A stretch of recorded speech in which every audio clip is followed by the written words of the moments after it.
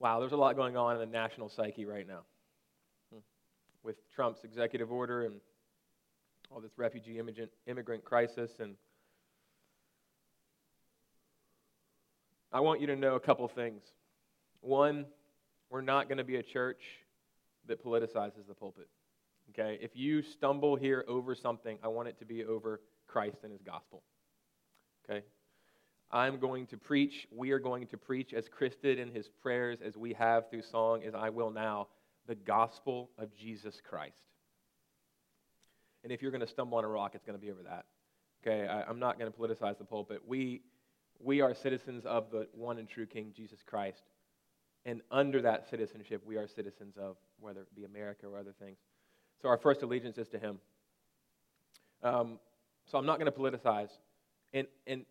We want to be, because we are going to be a church who preaches Christ and him crucified, we want to have people on both sides of the political aisle. We want to have a rich diversity of ethnicity. We want that, and I feel like that's the only true and honest way to get there. It's not why we do it. We do it because the gospel is what I've been called to proclaim. Okay, Christ he deserves all honor and praise and glory. We will also not be a church who ignores what's happening in the world, what's happening in our nation. And we will be a church who, as the people of God, redeemed as outsiders, as poor, indigent, sinners, incapable of saving ourselves, we will be a people who go after and pursue the oppressed. We will be a people who go after and seek the salvation of, the restoration of those who are trafficked, of immigrants and refugees. And so it's not an accident that, I'm the worst planner in the world. If you don't know that, you haven't been here long enough, and ask my wife if you have any doubts. Like, God and his providence, it is the Sunday in which we are launching officially our partnerships that we've been praying about and looking to, and that we're going to begin to step into. And a category that we have and will always have as long as I'm here is a partnership in at least one ministry. We happen to have two starting off with reaching out to refugees and immigrants. It's as Christians, it has to be. As Christians called to the Galleria, it extra has to be. I think it's where we are. It's our privilege. It's our privilege. So we'll talk more about that at the covenant member meeting, but I want you to know that we will never politicize, that we will preach the gospel, and that we will go after the outsider for the sake of Jesus Christ. So that's who we are. And that's all I'm going to say about what's going on right now, for now. Okay. And as that people, we need to feel free, bound by the love of Christ, to have different political opinions. That's good. We should. If we're all on one side or the other, that's unhealthy. We should, within that covenant that we've made with one another because of Christ, be able to talk and wrestle and disagree. That's part of a healthy family. So, and you sense some of that with coming from Chris, and you sense some of that coming from me. Like, I've wrestled with some of you. That's good. So, we're going to talk about fear today for the next 15 minutes. I've burned up 5. We're going to talk about fear. As we sort of trickle on our way through this beautiful gospel of Matthew, and we've seen Jesus sing about, right, talk about how he has the words of life for us. In the Sermon on the Mount, Matthew 5-7. Matthew 8 and following, 8 and 9 chiefly, he sings it in Matthew 5 and 7. Now he's going to bring it. He tells us that he is the author of life and what the kingdom of God looks like. And now he's going to start to show us in Matthew 8 and 9, here's what God among you looks like. Here's what the kingdom of God looks like. Here's what the reign of God in your life looks like. It looks like demons going bye-bye. It looks like people getting physically healed. It looks like sins being forgiven. And all the while, what is he doing? He's heading toward the cross to make all that possible. He's heading toward the cross. So as we look at, I mentioned a few of these last time, but I just want to do a dive real quickly into 3 of them. As Jesus calms a storm, delivers a man of extreme demon possession, and then heals a paralytic, not only of his paralysis, but first of his sins, a far greater paralysis. There are 3 reactions. You don't see them all here in Matthew, but if you turn to Mark, end of chapter 4 and then 5, Mark puts them in the same order. Mark says explicitly that when Jesus calms the storm, when he heals the demon-possessed man, and when he heals the paralytic, there are three things that tie these passages together. And there are probably lots more. Fear. It's the reaction every time of the people. They see what Jesus is doing, and it causes them, what he is showing them of his power, causes them to ask a question that I think is one of Matthew's chief questions. Who is this man? And when they ask that question, they're struck with fear. So we're going to look at that together. And I just want to say, and I'll return to this at the end, but what we fear, in some sense, is what we love. In some sense. So I'm always sort of dredging my heart, as it were. I also do it more often for idols. What are the things that are good, but that I've made ultimate, I've made great in my life, that I'm looking to make me happy, to satisfy me, that aren't God? Because we're created to be satisfied in God alone, and so constantly going after other things. And one good diagnostic is, what do I fear? In other words, what if I ask the question, if this were taken away from me, what would it would devastate me. It would fill me with such fear I wouldn't be able to. And so you can go to children, spouse. Notice these things are good things. Money, security, comfort. What if I lose? I'm just awash with fear. I'm in the middle of the sea with no mooring anymore. And that is what you fear is what you love. What you fear is what you bow down to. So as I preach and as we look at these texts briefly, just be asking yourself and asking the Holy Spirit to show you shine the light, Lord, on what is it that I can't do without. And the only secure place to be is the place where we must have the one thing that we can't lose, God himself. Because anything else, if we are looking to that for our happiness and security, and it can be taken away from us, and everything in the end will be, but God, then we are on an insecure foundation. So looking at the demoniac first, just touching on each of these, Jesus comes to this village, and this man just bum rushes him. In Matthew's account, 2 men. I think in Mark it's 1. But they meet him, and they're so full of demons that the demon says, "My name is Legion," which was another way of saying, I just have hundreds, if not thousands, of demons that they possessed me. He's extremely, extremely demonized. He made his home in the cemeteries. He broke chains when people would try to bind him. He cut himself. He was just raving lunatic, out of his mind, crazy. And nobody could keep him down. And he runs to Jesus, possessed by this legion. And the demons cry out, "What have you to do with us?" They just bow before him, prostrate basically in involuntary worship, obeisance, just knowing exactly who he is. The whole time Matthew's asking, who is this man? And nobody understands who he is, even his disciples. But guess who knows exactly who he is? The demons. The demons. "What have you to do with us, O Son of God, that you've come to torment us? Have you come to torment us before the time?" They know that there's a time appointed where God is going to say, enough's enough, it's judgment day, into the pit of fire you go. The demons know this. And when Jesus shows up on the scene, they're like, "Man, you've just sped up the clock, no fair. God among us." They know exactly what's happening.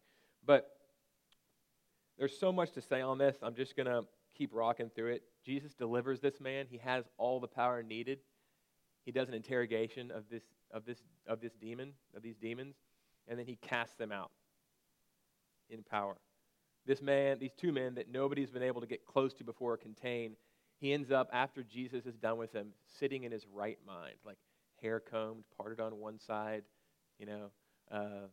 flower in his lapel, I don't know, just sitting cross-legged at Jesus' feet, right? Just, hey, the most loyal puppy, can I come with you? I love you. You just delivered me from everything, right of mind. And Jesus says, no, just go tell everyone you know what God has done for you. But what do I want to touch on? At the end, it says that this man, the shepherds into whom Jesus drives all these demons into this huge herd of pigs on this cliffside at the Sea of Galilee. And there are so many that this massive herd, all this herd is possessed by these demons, and they rush into the sea and are drowned in the sea. And the shepherds just flee for their lives. And they run. They run off and tell the village what has just happened. And what's the reaction of the village? The village is like, wow, what power you have, God among us. Just like the demon said, will you please come and stay in my house? No. The exact opposite. Mark says they were afraid. And here, Matthew says they begged him to leave their region. Each of these three reactions we're looking at this morning, the end result is fear, but it's a different fear that produces different things. In this first instance, it's a fear that, man, these guys see who Jesus is, and honestly, they just want to keep life the way it is. Will you please leave? Because I know if you stay around, you're going to turn everything. Sort of like Chris was saying in his prayer. Or maybe it was we always pray for the gathering ahead of time. Maybe it was when we were on our faces on the carpet in the music room. But either way, it's been something that's been reverberating throughout my heart and mind this morning especially. But would you leave us not how you found us, Jesus? Would you change us as a people as you take us by the hand and lead us where you want us to go in this area, in our lives, at our work, in our homes, among people that you're having us to pursue? In a year, would we be a different people that look a little more like Jesus? When you come to Jesus, it's on his terms. And we see that, as I'll finish with, at the end of these pericopes in Matthew 9. And as with the last verse that we finished with, and I'm not going to give it away, but we'll go there. But Jesus, when he comes, he demands complete allegiance. When he comes, he doesn't come just to sort of be like a piece of the pie. He is God, and he created us for himself. And these people, in some capacity, got that. And their reaction out of fear was to say, hell no. Please leave. And that's what a lot of us do without saying so much. I wouldn't recommend that type of reaction. That type of fear is not healthy because it may mean that you can maintain a semblance of order in your life for a while and have things, your comfort, your security, or whatever for a while, but in the end, it's not going to serve you. It's not going to serve you to reject the King and ask him to leave you. Because only he brings healing and peace and sanity and wholeness. That's what he came for. So that's the first type of fear. The paralytic we see next at the beginning of Matthew 9. And again, it's this amazing scene where Jesus does something so unexpected. We've read it a bunch, so we kind of pass on by it. But he comes, if you can imagine the scene, quickly built up, to his hometown where he grew up, and everybody knows him. And he's teaching in a house. And this house probably has thatching and maybe pitch and then thatching and then some sort of tile over the top of it, flat roofed, no doubt.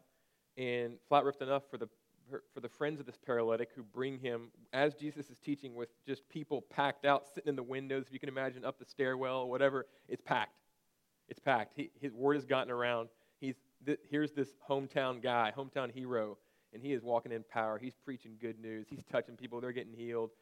It's packed, and he's teaching on the kingdom, no doubt. And so these guys have this friend, and he can't do anything for himself. He's paralytic. He's been that way for a while, and he can't move. So they can't get to Jesus for Jesus to touch and heal. And so they just climb up on the roof and tear a freaking hole in the roof. Can you imagine how disruptive?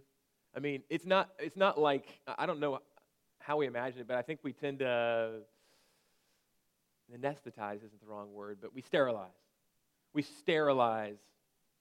get antiseptic and we kind of clean off whatever bits of Jesus' life.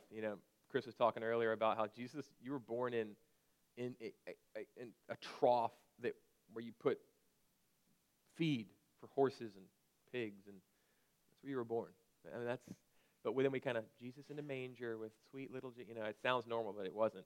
This was not normal. Like, they tore a hole in the roof, all this tar and all this straw and these tiles, and it totally disrupts the meeting. And they lower homie down. And they did it, They got him there. Good for them. Wow. And this whole huge scene, it's obvious what this guy needs. obvious what his friends went to these huge, embarrassing lengths for. And now's the moment. And Jesus does this thing that still just boggles my mind. He says, wow, great is your faith. Good for you. Your sins are forgiven. What? I mean, there's so much to say about this that, again, I can't say, no time, and that's fine. But again, people start murmuring. First of all, no, we're looking for this guy to get up. You're this power healer. Like, give him what he needs. Among 1,000 other things we could say, this is what Jesus is saying. This, so much, more than any other thing. What is the thing in your life that you think you need most? Jesus says, no. Guy on a mat that cannot walk, lowered right in front of him. Your greatest need is not to get up and walk again. I assure you of that. Your greatest and most profound and long-lasting healing is not to have legs that work for the next 50 years. That's not it. Something so much better I have just given to you. I have forgiven you of everything that stands between you and God. Why can I do that? Because I am God. Remember that question. Who is this man? Only the one offended has the right to pardon the offense. Not to even to speak of the power, which Jesus also has. Jesus is saying in healing this man, you have offended me. Before you've offended anybody else you sinned against throughout your life, it's me you have offended. It's me. And I forgive you. And I'm going to the cross to make it happen. I'm going to become your sin to clean you completely. Son, your sins are forgiven. Take heart. Take courage. That's what he says to him. Ha! Ha ha! Really? And so people start to murmur. And then he says, hey, you think that's what? You think I can't do that? Just to show you that causing a man to giving him legs and causing him to rise from his mat is nothing in comparison. Nothing. Get up and walk, son. Guy gets right up. Right up. But Jesus is telling them there is a far greater need that we all have that we don't see often as a need. And I've come to take care of that. I've not come to conquer the Roman legions. I've come to do something so much more powerful. It's going to change creation. Slowly, but it's going to creep into every nook and crevice of creation until everything is remade through the power of my cross and resurrection from the grave and reign. And then I will return and I will make all things new. That's what Jesus is saying. And what is the reaction? Again, Mark shows us explicitly. It said, and I think Matthew does too, he heals a paralytic. He says your sins are forgiven. And when the crowd saw it, verse 8 of chapter 9, they were afraid. They were afraid.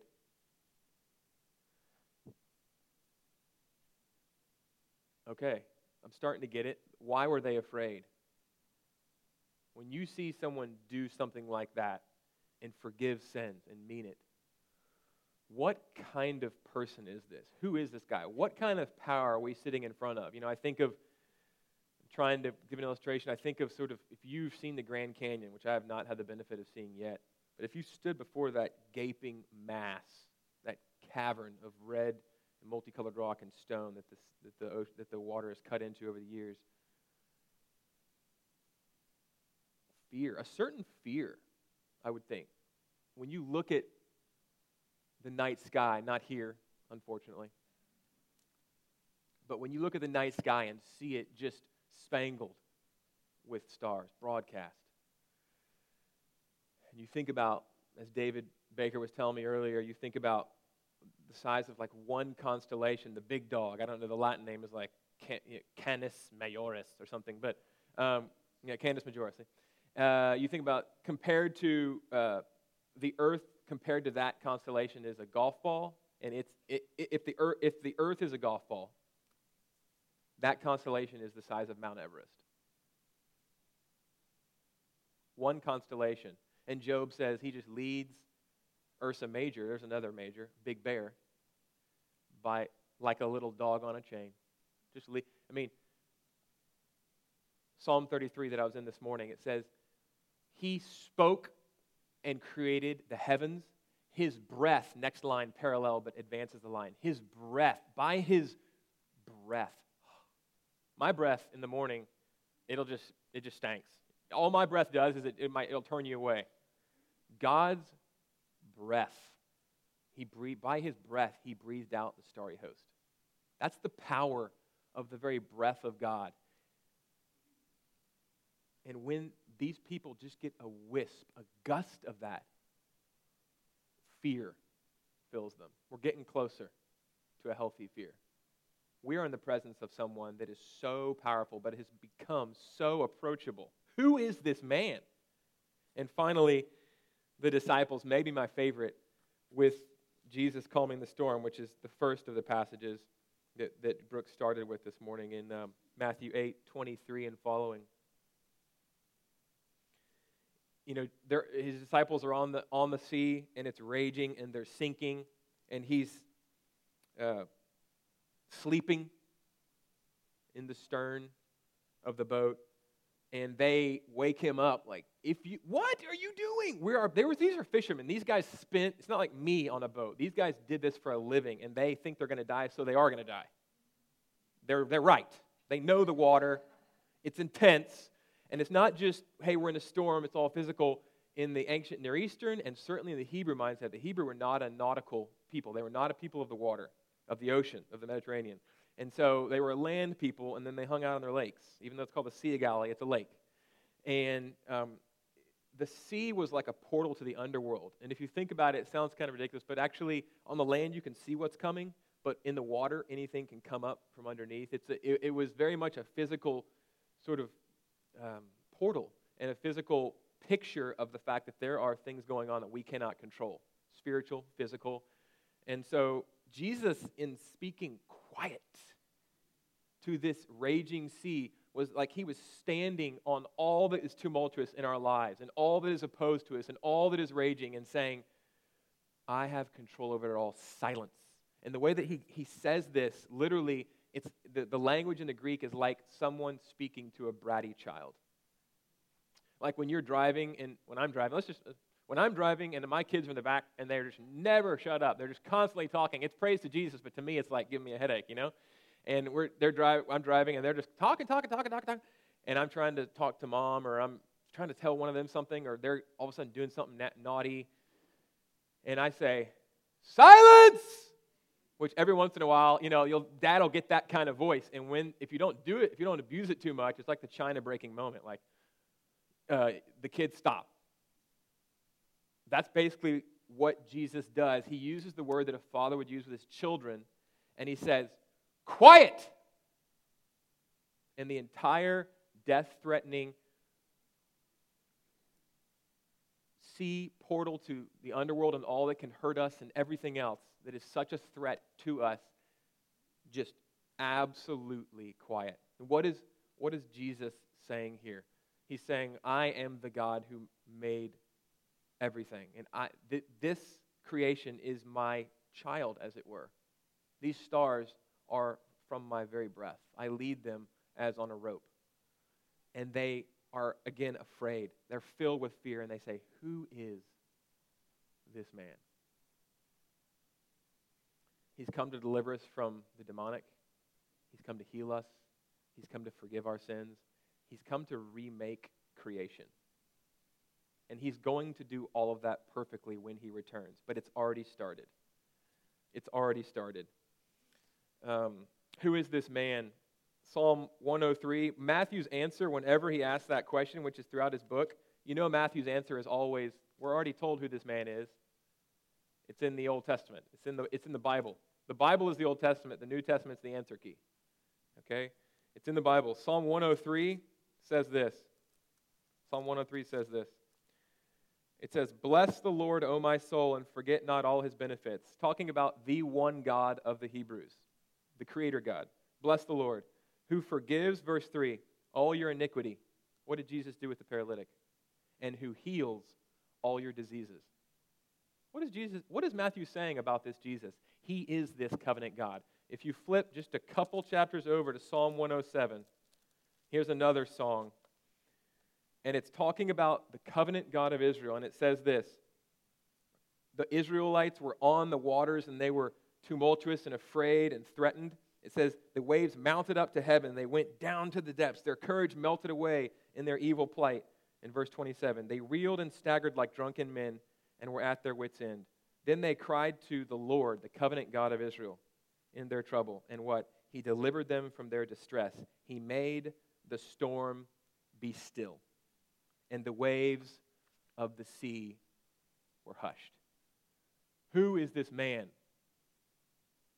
Matthew is telling us who this man is. This man is Yahweh. This man is the covenant God of Israel. Come solo, having left the ultimate inner circle, the ultimate inner ring of privilege within the Trinity. All the riches of heaven, left them behind, became poor, rejected, ultimately went to a cross for us, was undone so that we could be made whole, became sin so that we could have our sins paid for, became filthy so that we could be made clean. This is that God. And like Chris said, that we could be, this sermon is a prayer, that we could be God, that we could be friends, brothers and sisters of mine, family, like Chris said, that I love more every week. That we could be a people because of the God that we worship through Jesus, through no good of our own, through His complete good, through His love lavished on us, through nothing that we've done but hate Him, who seek to go low, who pursue, who don't just say, I love the outsider, but pursue those on the edges, through partnerships, in relationships, in everyday life, as a family, together in our parish communities, with our neighbors, that we could be more and more. It's going to be a process until we die. More and more that we could be that kind of people because of who He is and what He's done for us. You know, we all know, that we don't all know, but if you've been fortunate enough to read the Chronicles of Narnia, you know it's coming. I always either, if you haven't been here before, I always either mention C.S. Lewis or J.R. Tolkien, but if you've read the Chronicles of Narnia, the first of them, I think in the best ordering, is The Lion, the Witch, and the Wardrobe. And there's a part in there where all the children, sans Edmund, who's gone to betray them, meet in the Beaver's house. And Mr. and Mrs. Beaver are on Aslan's side, and they're good, and they huddle up in the Beaver's house, and they're having a warm meal before they go out into the cold on this next part of their adventure to retrieve Edmund, hopefully. And Beaver says, Aslan's on the move. Aslan is this huge lion. He's the son of the emperor over the seas, the Christ figure. He's the lion that has created all things and come to give his life to restore all things, to save Edmund. Sorry if you've not read the book. It's how it ends. It's still really good. Gets better every time, even if the surprise is wasted. And the Beaver's talking about Aslan, and they never heard of him. They say, who is this Aslan? Love babies, don't worry, it's okay. And he's describing how ferocious and huge and powerful Aslan is, and one of them says, maybe it's Lucy, she says, is he safe? And the Beaver says, oh no, safe? Never. He could swallow you whole. He could just swallow you whole. He's that powerful. No problem. By His breath, He created the starry host. He's not safe, but what? He's good. He's good. The greatest display of His power and His goodness was in becoming nothing. Nothing. Low and rejected for us. That's why we can trust Him. That's why we can trust Him no matter where He leads us. And that's why we can go low with Him, because we've had everything taken care of. Our fears, if we truly understand, have been completely dispelled. Hell, taken care of, closed up. He went there for us. Sin, you're clean. Jesus did it. He became your sin. Satan, bye-bye. Death, you're going to die bodily, but you're going to receive a new body. You're going to be with Jesus if you trusted in Him. He's taken care of all that. You have nothing left to fear but God Himself. And as we fear Him together, as we walk into that proper fear, all of your lesser fears that are screwing your life up, that are screwing your soul up, will be expelled bit by bit by bit. So, let me pray.